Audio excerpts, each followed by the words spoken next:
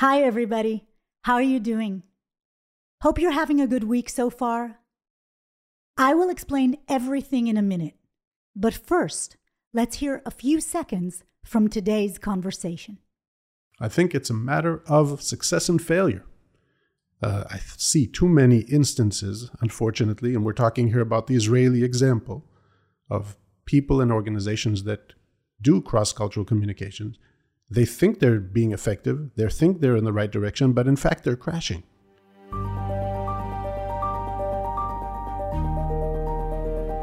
Hi, I'm your host, Naomi Sharan. Through my coaching and teaching, I've helped hundreds of leaders and teams in leading organizations to communicate confidently and effectively in a global environment. And I'm here with you on this journey to help you master one of your most important skills. Welcome to the Communicate with Confidence podcast. Let's get into it. Have you ever felt misunderstood in a conversation with people from another country? Have you ever felt uncomfortable, confused, when something didn't go well in the conversation? Have you ever felt frustrated, maybe even upset as a result of that? For some people, this problem grows as we advance in our careers. As our responsibilities grow, we're in more and more situations where we interact with people from around the world. What if you could take proactive steps today to improve your performance in these conversations? Today, I've invited Reuven Ben Shalom to help us get better at communicating in an international environment. Reuven is a colonel in the IDF Reserves, where he serves as a military diplomat. He has served as a helicopter pilot and in various international relations positions. And in his civilian role, Reuven consults and teaches cross-cultural communication. By the end of this episode, you will be able to interact more professionally and more successfully in a global setting. You will be more aware of your cultural blind spots, and you will develop a more global mindset. Let's get into it. Reuven, welcome to the podcast. Thank you so much for inviting me, Naomi. Great to see you. Thank you for being here. Great to see you too. We've known each other for quite a few years now, and I just always love talking to you. I can listen to you for hours. So it's so much fun to have this excuse to talk to you today. I'd like to start with making sure we understand what exactly we are talking about. So what is your definition of cross-cultural communication? And what are we not talking about? Well, first, thank you very much for that kind introduction. The respect is mutual, and I learned so much from you, and it's great to be here. Talking about cross-cultural communication, well, first, what is communication? It's people getting together and exchanging ideas, feelings, conveying things in order to achieve something. This is difficult between any human beings, but when you have cultural differences, that means people coming from a different background, a different perspective, a different religion, that means their whole worldview may be different. It's much more challenging because it's not sure that the ideas that we are trying to pass to the other side are received in the way that we intended them to be. So that's a huge challenge. It's a big gap that we need to bridge. Now, as far as what we're not talking about, from my perspective, we're not talking about being polite. This is not about doing the right thing as far as values, even though we were brought up to think so much about values. And it's good to be polite. It's nice to be nice. But that's not what we're dealing with. We're talking about being professional, being effective, and succeeding in what we are trying to do with the partners that we're now collaborating with, talking with. So why is this important? Why does this matter? I think it's a matter of success and failure. I see too many instances, unfortunately, and we're talking here about the Israeli example, of people and organizations that do cross-cultural communications. They think they're being effective, they think they're in the right direction, but in fact they're crashing. Or the image that I like to view is sitting on a ship, seeing beautiful birds, and a beautiful green island, and they have no idea that under the ship there are rocks. The ship is hit those rocks. There are holes in the hull, taking in water. We are sinking. We're not reaching any destination, yet we're sitting on the ship thinking that everything is wonderful. That's why it's important, because many times we are totally failing with what we're trying to achieve. So we have to master these abilities in order to succeed in the communication and in the collaboration. Wow. So let's talk about these rocks. So, I mean, I'd like to ask you something that I've been meaning to ask you for a very long time. I'm really curious to hear how you cope with this. I often hear Israelis say, we are authentic, we are straightforward, we're real. What you see is what you get. And many, many Israeli business people have told me that they don't like the American style of communication or the British style because it's hypocritical, it's not real, it's dishonest. Can we talk about this for a minute? Can we unpack this? Because, I mean, I don't even know where to start, how to answer people when they say this, because I feel like there are so many false assumptions here, false beliefs, blind spots, and misconceptions, all of those rocks you're talking about. What do you say to people who tell you that? This is a great question, and the funny thing is that for years I wouldn't even talk about it.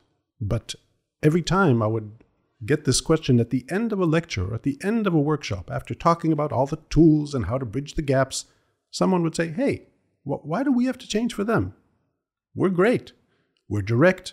And by the way, I can explain to you why the Israeli mentality and culture is awesome. You know, directness is great. It saves time. Things are more clear. Yet, what's important to understand is the whole issue of culture has nothing to do with good and bad and right and wrong. All of us are simply points on a scale. Different cultures mean that people were brought up in a different way. They have a different way of doing things. And the British happen to speak in this roundabout, polite manner, okay? This has nothing to do with the ideas behind it or conveying the ideas in the appropriate way. It's simply calibrated differently. It's aligned in a different way. Once you understand that we and them have different scales, and those scales simply are not parallel, everything is simple. So for you to understand someone else's culture and change a bit to adapt to that culture means nothing about your own. You are great. We Israelis are awesome, okay? But if we want to communicate effectively with someone else and not fail in that communication, we have to understand them better. A good example here is if I have an exercise or a meeting with someone, and at the end of the meeting, the Israeli says, that was a good meeting. What do we mean by that, Naomi? It was a good meeting. It was a good meeting, right? That's good. Good is good, right? What's the problem? Yet if the other side comes from a culture that regular politeness is to say, that was a good meeting. And if you tell someone that was a good meeting, it sounds to them as if I'm saying, that was a bad meeting. Because if it was really a good meeting, what would I say? That was really wonderful. This was an amazing learning experience, blah, blah, blah. When I say blah, blah, blah, I mean from my Israeli perspective, right? But that's what they expect. That means I tried to say that it was a good meeting. What did the other side hear? That was a bad meeting, which means they're insulted, nothing worked out. Sorry for interrupting, but wait a minute. Give me an example of a culture. Which culture do you mean? That if you, as an Israeli, said that was a good meeting, they would think that was a terrible meeting. Mm-hmm. You know what's funny, Naomi? Almost any other culture. Israeli, we're so different. I think we're at the edge of the scale from this perspective. I think we're the world leaders in directness. Now, certainly, the Americans and British are different. What's funny is that the Americans, when they talk about themselves, they say that they are direct. Because why? Because they are direct compared to the British. Everything is all in comparison. But for us Israelis, they are all indirect. But take the Chinese, for instance, where you will find no negativity in their words. Nothing is negative. Nobody says no, right? If they want to say no, they'll say yes and lead to a no in a roundabout way, which means that if I talk to someone from China and I tell them no, that may be a serious insult. And if I insulted someone, am I going to do business with them? Are they going to like me? Are they going to want to collaborate with me? No. So this means nothing about my culture, but I should be professional and know how to calibrate, to change a bit the way I speak in order to be more effective in the outcome of the communication. Okay, hold on. I feel like I'm a little more confused now than I was before. So let's bring this down to earth for a minute. I'm going to ask you to give a few more examples. So if you had to give people actionable, practical advice on how to communicate more effectively in an international, cross-cultural setting, what would it be? So is there any action or mindset or sentences that you know that are super effective, that have the highest leverage, that work across the board and have the best impact on the conversation? What tips would you give us? Mm-hmm. Well, that could be a long list of things, but I like the way you phrased the question, because you said a mindset. The mindset has to be that I'm approaching this event, this event of meeting someone, right? And I have to analyze the situation and define what the goal is. What is the outcome of this meeting? I many times say this may sound not professional, but I believe this, Naomi, that many times the goal is very simple. At the end of the meeting, I want the other side to say, wow. That's it. The goal is not to sign a contract next week, right? It's not to establish a working group. The goal is very simple, that the other side will say, wow, that was fascinating. These Israeli guys are good. They're smart. They're interesting. We should meet them again. These are good partners to work with. That's it. So, wow, that was a great experience. Yes, that's the goal. But again, the main mindset is there is a goal that's defined, and I can't tell you now what it is, but it's mostly that. It's affecting the perspective of that people have on me for the long term, okay? Define the goal, then analyze who these people are, where they come from, what is their culture, what are their objectives, okay? And now, what is the appropriate path to take? What should I do or not do with these people in order to achieve that goal? Anything that I do that supports this goal is good. Anything that I do that hurts that goal, right, that damages this goal, don't do it. Why do something that damages your goal? So let's say your colleague is going going to a conference. What tips do you give them? You have 10 minutes before they get on the flight. What are your practical tips? Do this, don't do that. What would you tell them? Many times, believe it or not, when I used to get asked by senior IDF generals 10 minutes before an event, they would say, what do you want me to do? Which is nice, by the way, and modest for them to ask. What do you want me to do? Sometimes I would say, shut up and listen. What do you mean? Shut up and listen. And that means a lot, Nomi, because remember, what is the goal? If the goal is to affect the perspective of the other side, and I shut up and I listen to them and I smile and I show them that I respect them, and that what they're saying is very interesting, at the end of the day, they're going to go home saying, these Israelis were so smart. I didn't say one word, but I was so smart. So shutting up and listening sometimes is very effective. And it's not our default mode, is it? Not at all. And it's hard to do. So how should we get better at this? What should we do to actually do it well? Because this whole business that we're talking about is counterintuitive. It doesn't come natural. There's actually no way of saying something that will make people say, oh, I understand now. No, it's really talking about it like we're doing now, practicing it. I think it has to do with preparing yourself and making decisions for yourself. For instance, you have to decide that half the time you're going to talk and half the time the other side is going to talk. Not exactly 50-50, but yes, it has to be a communication, a dialogue. We Israelis usually come to the table with a mindset that is this: we are great, we are smart, we are successful, everything we do is wonderful. Therefore, what is the meeting for in the international setting? It's so we can teach them. That is our mindset. To impress also. To impress and teach them, right? We're great. But that's not true, okay? That's not true. But even if we are great, if we want good partners, we should at least convey to them, we are also here to learn. An amazing term that I learned from Major General Israel Ziv is mutual learning. Mutual learning. The word learning for Israelis is so not natural. Yes, we can also learn something. Mutual learning means we can learn together and evolve together. We have to use terminology that conveys this to the other side. We are also here to learn from you. And by the way, if I tell you that I'm here to learn from you, what does that mean? That I respect you. And I think respect is key.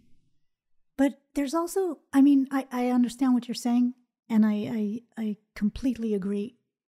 But I think there's also something else that has to do with communicating in a second language. It's not your native language, that also gets people to behave in these ways that may seem very narcissistic. And that is that it's hard to put myself in a situation where it's a dialogue because I just want to get it over with.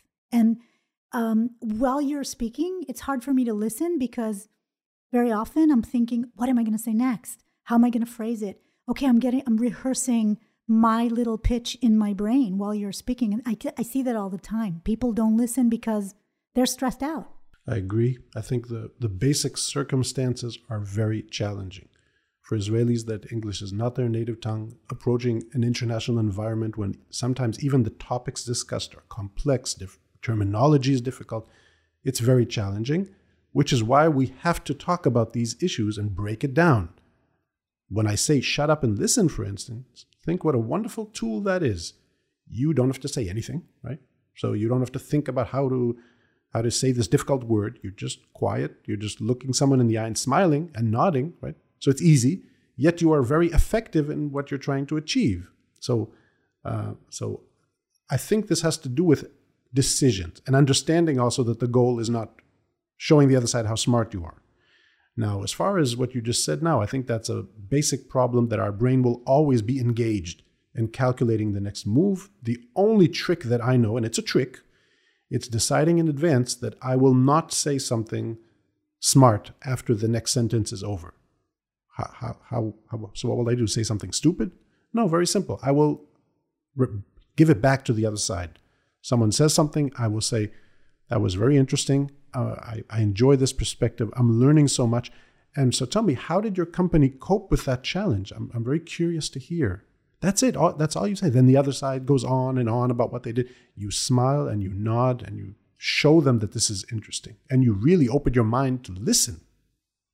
Wow. So it's more about taking a decision in advance, being very aware, and focusing on listening. Right. And again, listening to this, it may always go back to sound like we're talking about being polite. No, just talking about how affecting the outcome of the communication and not working so hard, because sometimes you can work less hard, but it's much more effective. This is great. So I'm going to pick your brain just a little more. What are some of the most common mistakes Israelis make that you've seen in your career when they communicate with foreigners? Some of the juicy stuff. Well, so now we talked about the listening and what to say and how to say. I want to talk about the issue of body language. Because in general, in communication, remember, it's not only the words that we say. Some researchers say the words are only 7% of the whole message. A lot of it is what we're conveying with our body, with our tone, even the way we dress. Body language is a crazy thing for Israelis. I think for some reason there is no place in our brain that deals with what our body is doing.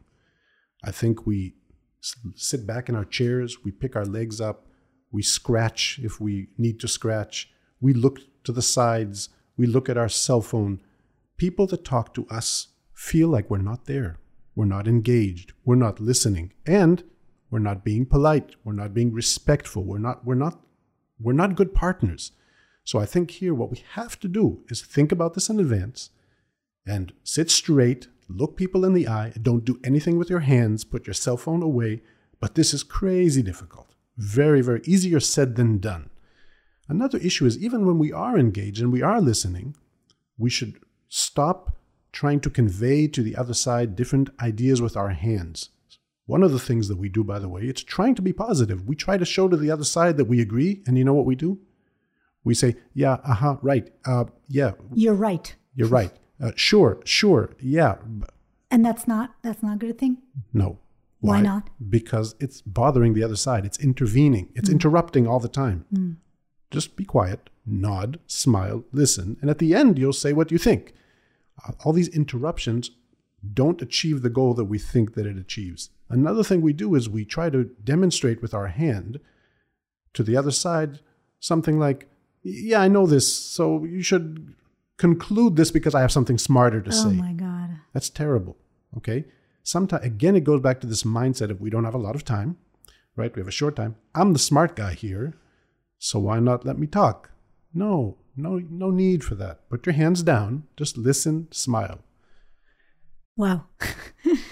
Okay. I'd like to end on a positive note and ask you one last question. What have you seen people do? If you could give us some examples of things that you've seen people do or that you do yourself that really work well for creating good communication. I think the key word to all of this subject is respect. The more you show respect to people, the more they will go home at the end of the day respecting you and having a good feeling about the interaction. And like we said, ultimately have a good feeling about this cooperation. So it's important to show respect. I'm talking about personally, organizationally, nationally. What do I mean by organizationally? You could answer some question and you could also add, your company has been doing a great job in this. You are world leaders in this field and we look up to you. Just think how that affects people. They'll be very proud. Nationally, you could say, I don't want to start this meeting before mentioning that just yesterday was your national holiday. Congratulations to your great nation and great country, and it's wonderful to work with you and collaborate with you. That is showing respect, and people need respect. A good tip, by the way, is always to remember whatever we Israelis feel that respects us, also respect others. It works both ways. A good tip, maybe that is also a good leadership skill, is that managers and leaders should also show respect inward to their team because the other side are watching. And if you show respect to your people, the other side will think that you're a good leader. Again, this supports the fact that you are a valued partner. What do I mean by this? Natural Israeli tendency is a question is raised, and an Israeli leader will raise his hand, motioning everyone to shut up, and then he'll talk about how great he is and the great things that he did. Instead, a good trick that I see others do is a question comes up and a leader will say, that's a very good question. I brought a great team with me. Hey, John. And then someone at the back stands up, this young junior person that just joined a month ago. Why don't you take this? But before you answer that, I want to tell you, John is a very smart guy that we just hired, blah, blah, blah. And then John answers. And then the leader says, anyone else want to answer this? And at the end, the leader says, I will also add something. And of course, he will give a good perspective from a leader. The other side sees this, they respect this, they understand that this person shows respect, that he is modest, etc., etc. It shows so many good attributes, good values of this person, which makes me feel that they're a good partner to work with. Wow. I feel like that's a good tip in general, all the time, for everyone, like not just in an international setting. I agree, but remember again that we are talking about a business of being effective in the communication. It's not that I'm educating here of how to be a good leader.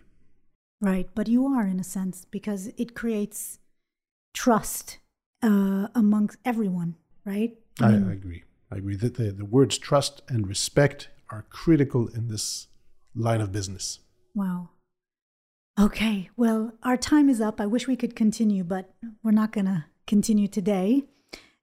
Reuven, thank you so much for doing this. It's been a pleasure and super interesting talking with you. Thank you so much.